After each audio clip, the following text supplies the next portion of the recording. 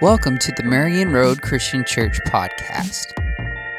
Marion Road exists to glorify God through worship, sharing the good news, making and developing disciples, and serving others. Well, if you are a preschooler, you can be dismissed at this time for Children's Church. So Whitney will be over by the door in front of the sound booth. She's the one holding Marshall. Marshall's the one being held by Whitney, in case you didn't know. And you can go with her down the North Hall for Children's Church. You can be dismissed at this time.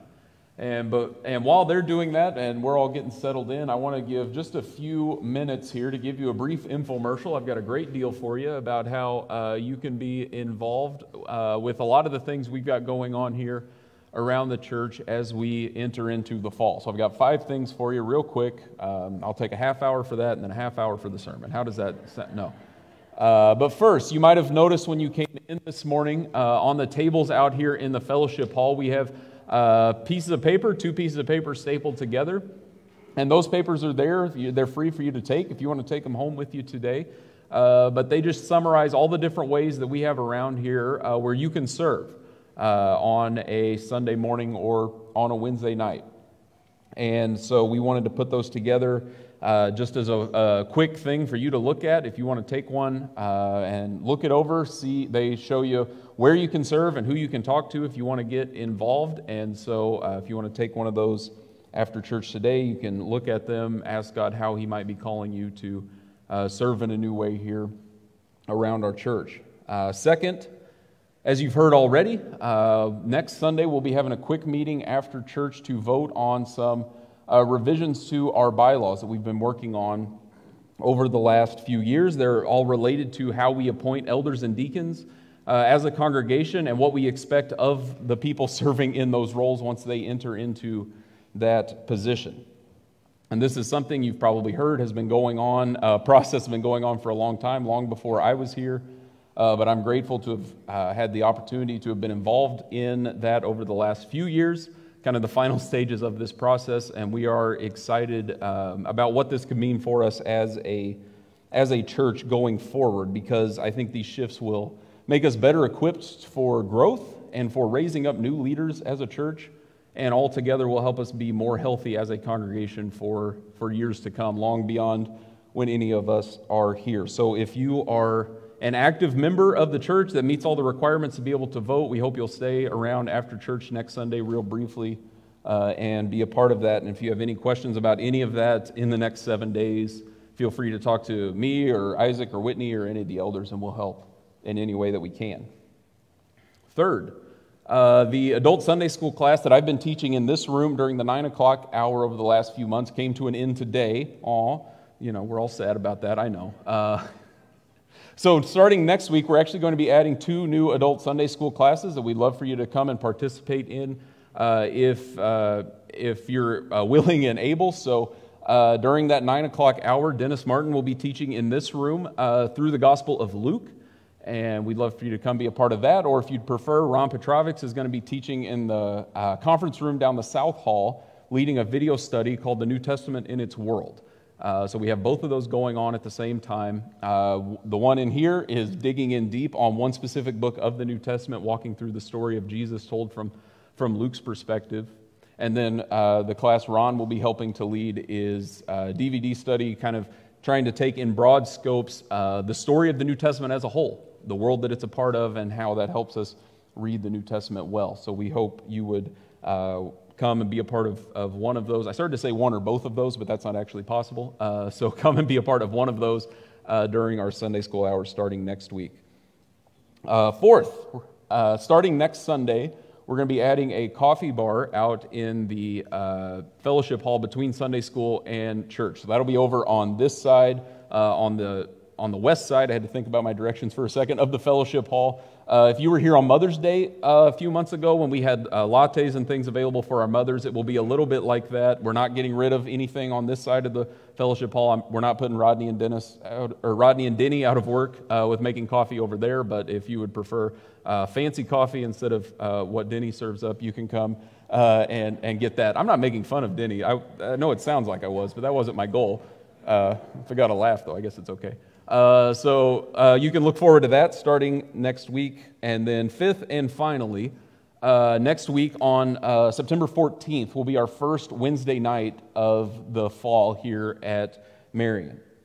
And if you have been involved or been around, you probably know Wednesday nights have kind of been the thing that have been the most in flux because of COVID. We've had to shift and change lots of things over the whole time I've been here, basically, of what Wednesday nights can be and how we can do them well in the world we've been a part of. So we're going to be shifting things a little bit into the fall here, but we're excited about what we have lined up. So it'll start at the same time at 6 o'clock on Wednesday nights, and it'll start like it has in the past. Out here in the fellowship hall, we'll have simple supper at 6.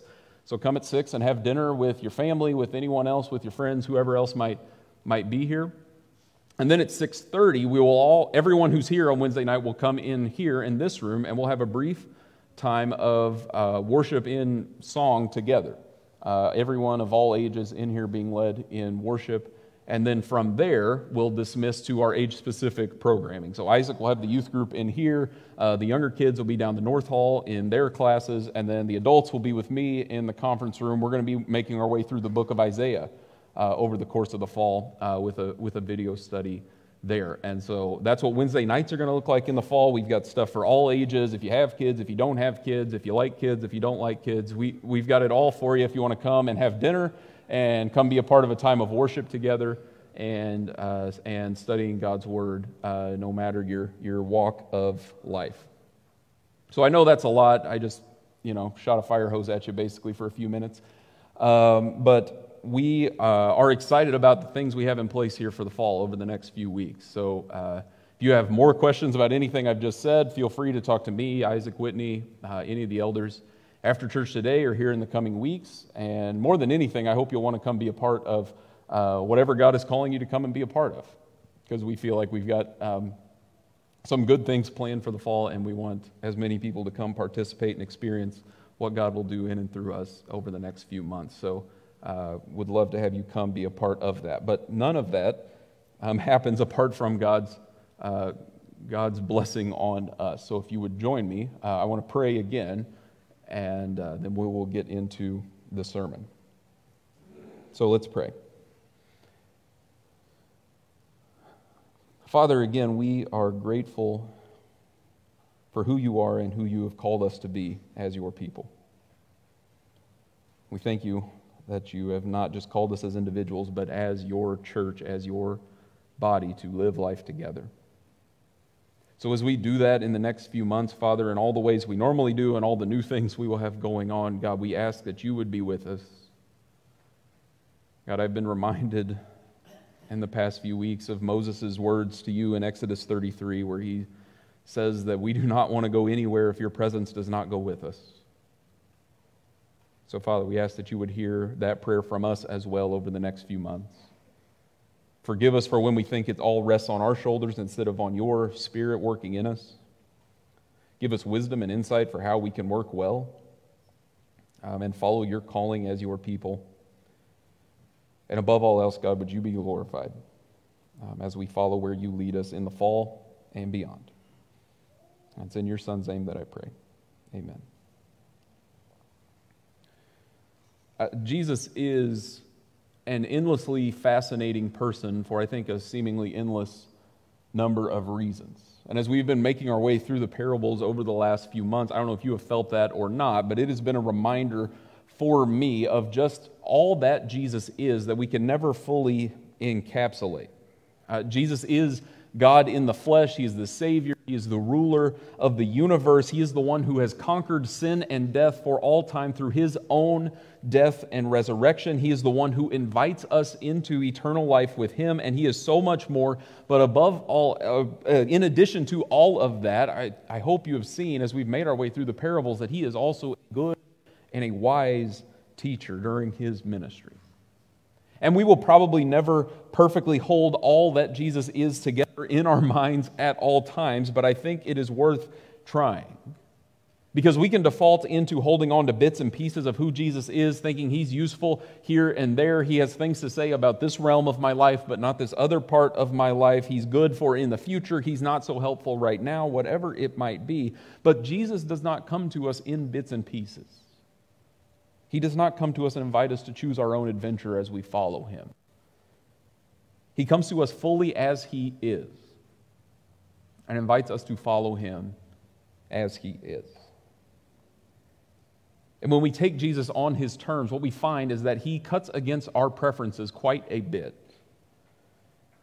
If we will actually listen to Jesus as he is, we will find that he does not fully conform to any culture, any time, any place, because he is who he claims to be.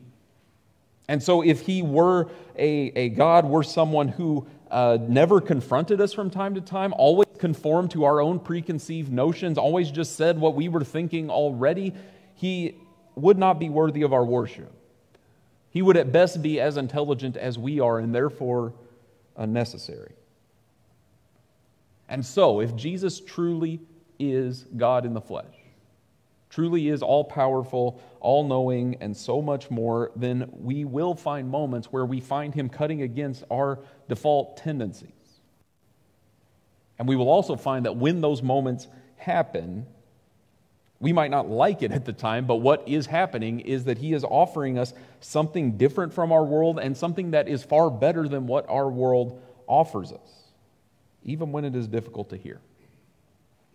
And we find that in the passage of Scripture that we're going to look at today at the tail end of Luke chapter 14 with Jesus' approach to crowds. If you were here with us last week, you heard Rick preach on the first half of Luke chapter 14. And Rick showed us this story where Jesus is at a dinner party with a bunch of religious leaders, and he tells this story of a man who throws a great banquet. And yet when it comes time for the banquet, all the people that had originally been invited refuse to come. And so what he does in response is he sends his servants out into all parts of the city, the alleys, the rough parts of town. He sends them out of the city, out into the country lanes. He says, go find anyone and everyone. He says, the poor, the crippled, the blind, and the lame, and bring them into my banquet because my table has to be full. And Rick showed us that Jesus tells this story to religious leaders who thought they were in God's good graces, that they had it all figured out, no one else did, and therefore they could look down their nose at anyone who did not identify with them. And Jesus tells this story to show them that they are missing it and to show them that everyone, no matter who they are, what they've done, where they've come from, is welcome at the banquet table of God's kingdom. And we're picking the text up immediately after that story here today. And we're told right away that Jesus has large crowds following him. It seems like Jesus here is about as popular as he has ever been. And that makes sense if you are a part of this group of people that is not a part of the religious elite.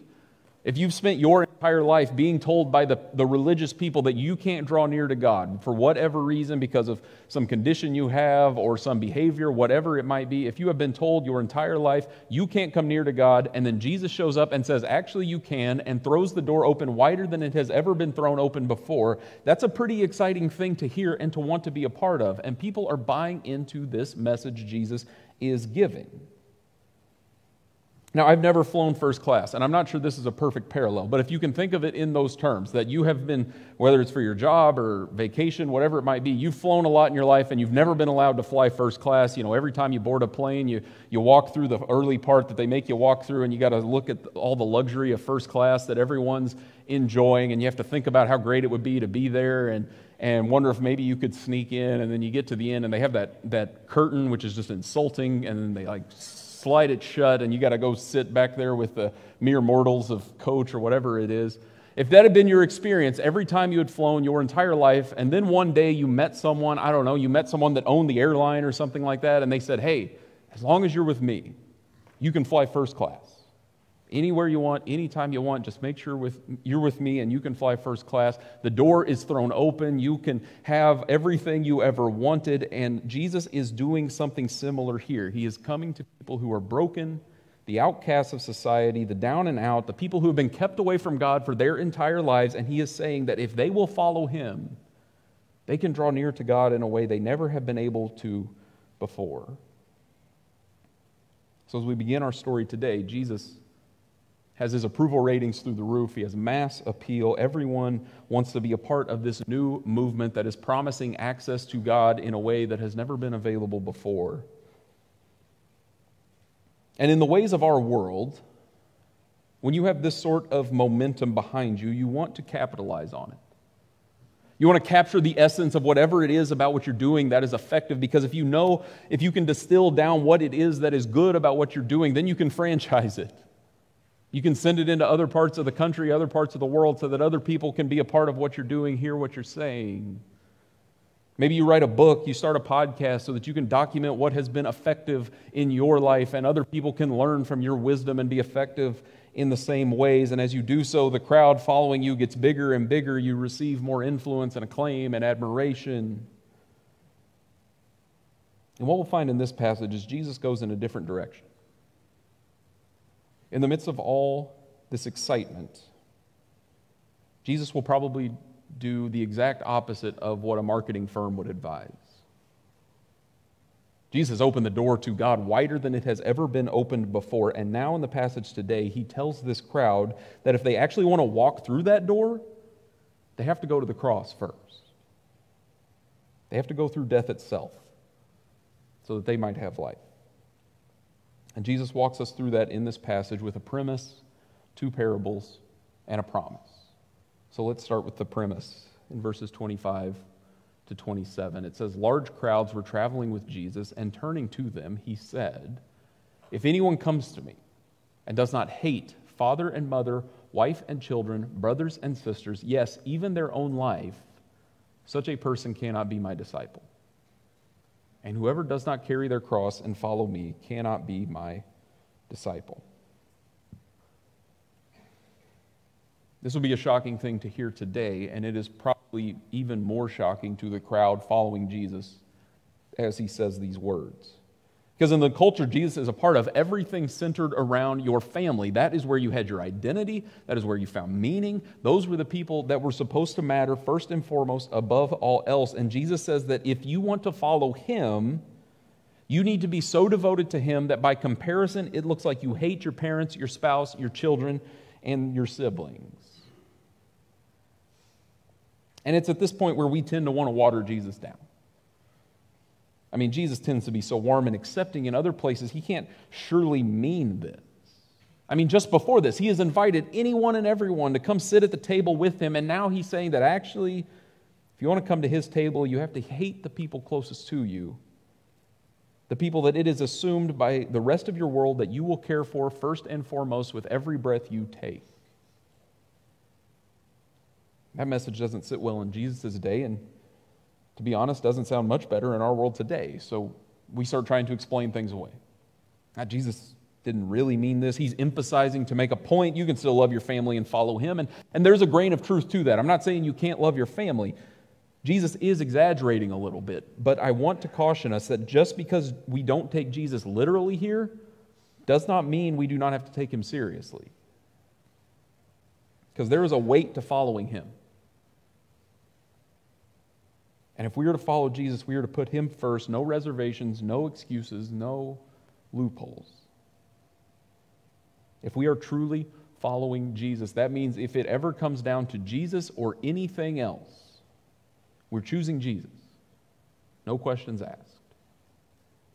If we are ever actually in a position where we have to actually make that choice and we choose Jesus instead of whatever else it might be, it sure might look like we hate whatever it is that we are not choosing. If we choose faithfulness to Jesus over illicit business practices, it will probably look like we hate our work, our coworkers, our employer, whatever it might be. If we choose Jesus over whatever our family might expect of us, it sure might look like we hate them. And yet, even when that choice is difficult, Jesus says to choose him. That is his premise. And he will not water it down. And just in case we thought we could water it down, he says that to follow him is to carry a cross. And as we read this now, we have context that obviously is not available to the people listening to Jesus as he speaks. I mean, the cross is where Jesus dies. It's where he pays the debt for our sins. We know that. We celebrate the cross. I'm standing under right now. You might be wearing jewelry that is shaped like a cross, and that is good and well, but we should also remind ourselves that no one listening to Jesus say these words had that context. To carry a cross was a death sentence. When Rome sentenced someone to death by crucifixion, they tied the horizontal beam of the cross around their wrists and made them walk through town like this so that anyone and everyone knew what was about to happen.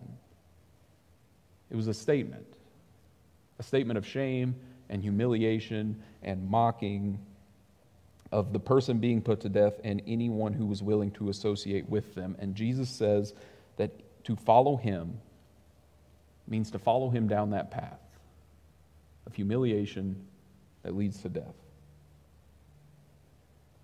One of my professors has said, salvation is free, but it will cost us our lives. Jesus' premise is that to follow him means to follow him to the cross, to certain death. And since it is a matter of life and death, it should not be taken lightly. Jesus has no interest in half-hearted obedience that picks and chooses what it likes about him, but tries to maintain personal autonomy. To truly follow him, to truly enter into the life he desires for us, means to take up the cross. And to illustrate what that looks like, he tells us two parables, picking up in verse 28. Jesus says, "Suppose one of you wants to build a tower. Won't you first sit down and estimate the cost to see if you have enough money to complete it? For if you lay the foundation and are not able to finish it, everyone who sees it will ridicule you, saying, 'This person began to build and wasn't able to finish.' Or suppose a king is about to go to war against another king. Won't he first sit down and consider whether he is able with 10,000 men to oppose the one coming against him with 20,000? If he is not able, he will send a delegation while the other is still a long way off and will ask for terms of peace. In the same way, those of you who do not give up everything you have cannot be my disciples." Anyone beginning a building project who knows what they're doing will sit down and budget out whether or not they can afford to complete this project they are undertaking. I mean, it just makes good sense. If you start a project and you can't finish it, you have just wasted your time and your resources and everyone else's who are involved. I, of course, wasn't here when this building was being built, but it's been interesting to me over the past few years. If I meet someone around the community, if I tell them where I work, they'll say, "Oh yeah, I know where your church is. It's out, on the southeast side of town." And you guys, I remember you guys when you were building your building, the roof fell in one day.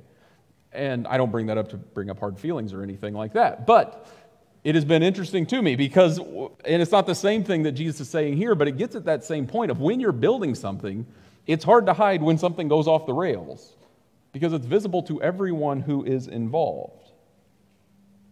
If someone started building a tower in Jesus' day for their own security, their own protection, whatever it might be, and they get the foundation laid and that's it, they will look foolish. Instead of having a great tower, they've got something that, maybe a pedestal to stand on. So it's better to make sure you know what you're signing on for before you begin. And in the same way, a king considering going to war will weigh all their options before they send out troops. I mean, if a king discovers, as Jesus says here, that he is outnumbered in battle 2-1, he better have a good plan for how he's going to be successful because the odds are against him and lives are at stake. I mean, remember everything you have learned over the course of your life in history classes about the Revolutionary War. Every person that put their name on the Declaration of Independence had to decide if they were willing to sacrifice for something that did not seem like it would be successful.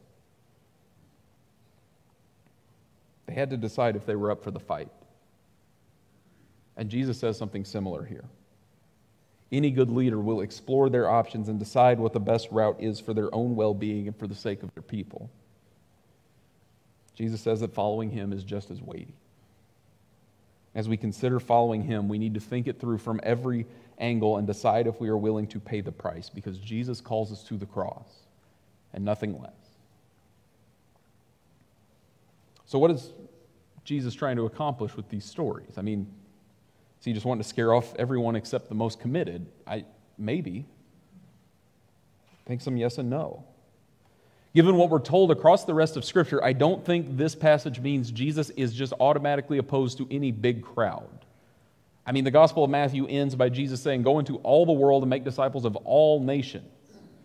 In Acts chapter 2, when Peter preaches the first sermon at Pentecost, 3,000 people are baptized. I don't think Jesus is saying here that once a crowd reaches a certain number, whatever that number is, it can't actually faithfully worship him anymore, so all crowds are bad, the smaller the better. I don't think that's Jesus' point. But I do think Jesus is opposed to crowds gathering for a show and not understanding who he is. I think Jesus is opposed to people who say they will follow him as long as he checks their boxes. I think Jesus is opposed to people gathering together because they like him, they just aren't committed to following him. And he wants us to pause and consider if we understand who he is before we begin the journey. That's the point he's getting at with these two parables. And we might hear that and think that sounds harsh and difficult, and maybe it is, but that's not his goal. He calls us to the cross, ultimately because it is the life we were created for. That is the promise on the other side of counting the cost of following him. This passage ends with verses 34 and 35, where Jesus says, "Salt is good, but if it loses its saltiness, how can it be made salty again? It is fit neither for the soil nor for the manure pile. It's thrown out. Whoever has ears to hear, let them hear." The entire point of salt is to be salty. It's a profound insight, I'm sure. And salt has all kinds of purposes, but they all tie back to that fact of being salty. So if salt loses its saltiness, the only thing it is good for is to be thrown out. And to be fair, salt as we have it today, the chemical compound of sodium chloride is stable. We don't deal with salt one day just losing its flavor or something like that. But in Jesus' day, where you're mining salt out of the ground, down around the Dead Sea, it was possible for it to get mixed up and diluted so that it no longer was able to fulfill its purposes. But the point Jesus is making here has nothing to do with the chemical compound of sodium chloride. Salt that is not able to fulfill its purpose has no use. And without context, that might sound like Jesus is just making a statement about how you need to clean out your kitchen cabinets, but it makes a lot of sense as the tail end of the premise and the parables that Jesus has given us. Those who do not follow through on their commitment to Jesus, those who might begin following him but don't continue, are like salt that is no longer salty. They have not done the thing they have been created to do, and therefore there's nothing to be done but to throw it out. And that might sound narrow, but that's the reality of Jesus' kingdom. Each and every one of us were created in the image of God for a relationship with him. So no matter what might be specifically true about each individual person, the one thing true about each of us is that we were created to follow Jesus. Jesus doesn't want us to miss out on what he has created us to be. The promise of this passage is that when we follow him and take up the cross, we find our true purpose in life. And we do not want to miss out on that. Jesus says some hard things in this passage. He promises us that if we actually want to follow him, we need to consider if we're up to the task, because it might just cost us our life. Jesus has no interest in making things easy.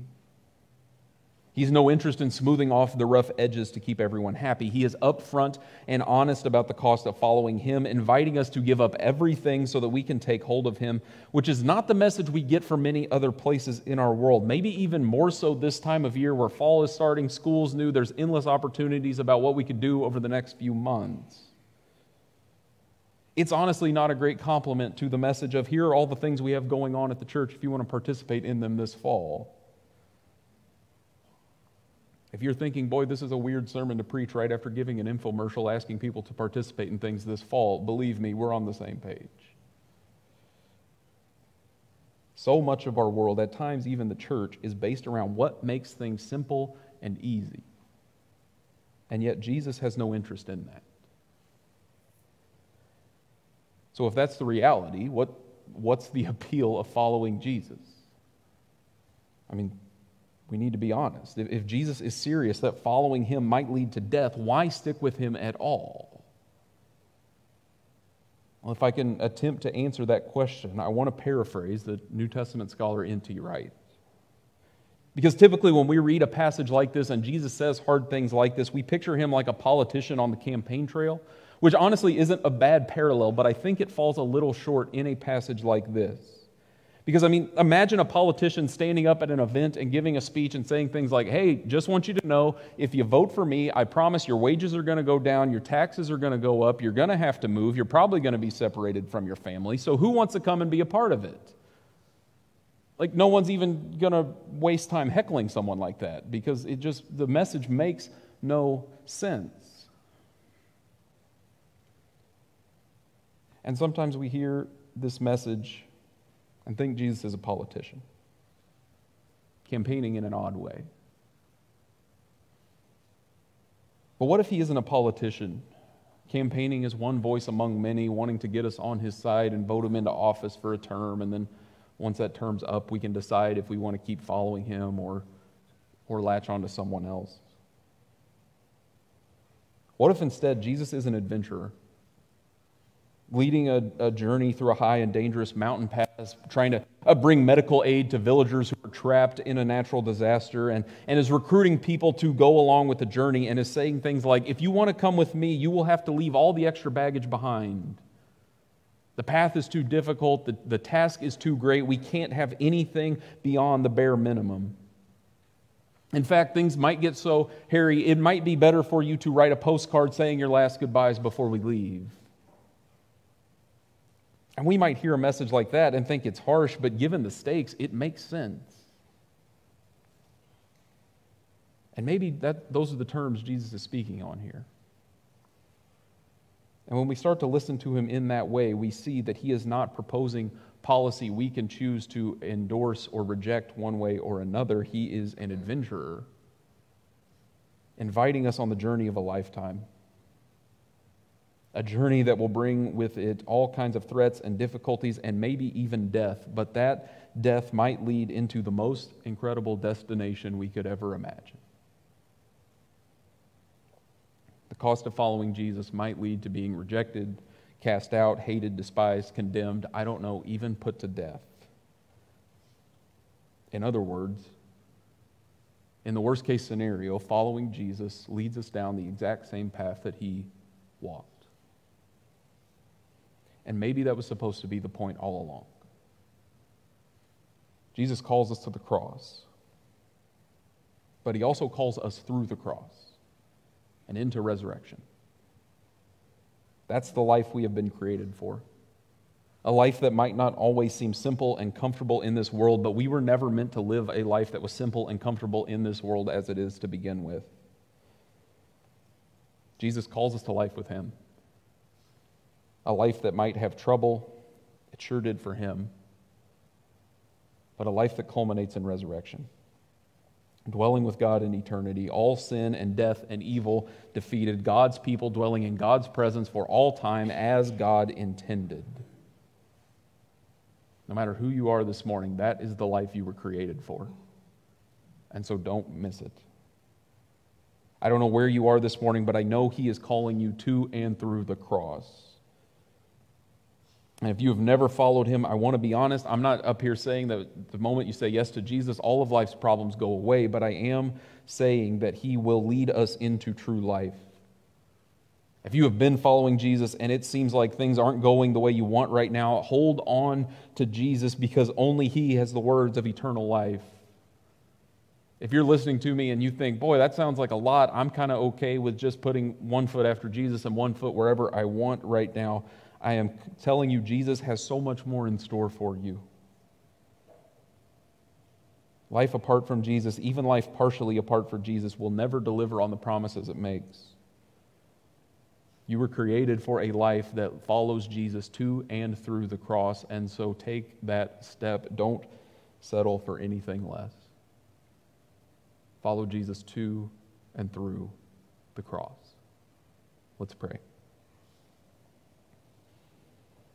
Jesus, we thank you for the words of life that you have brought to us, and all you have done in your death and resurrection.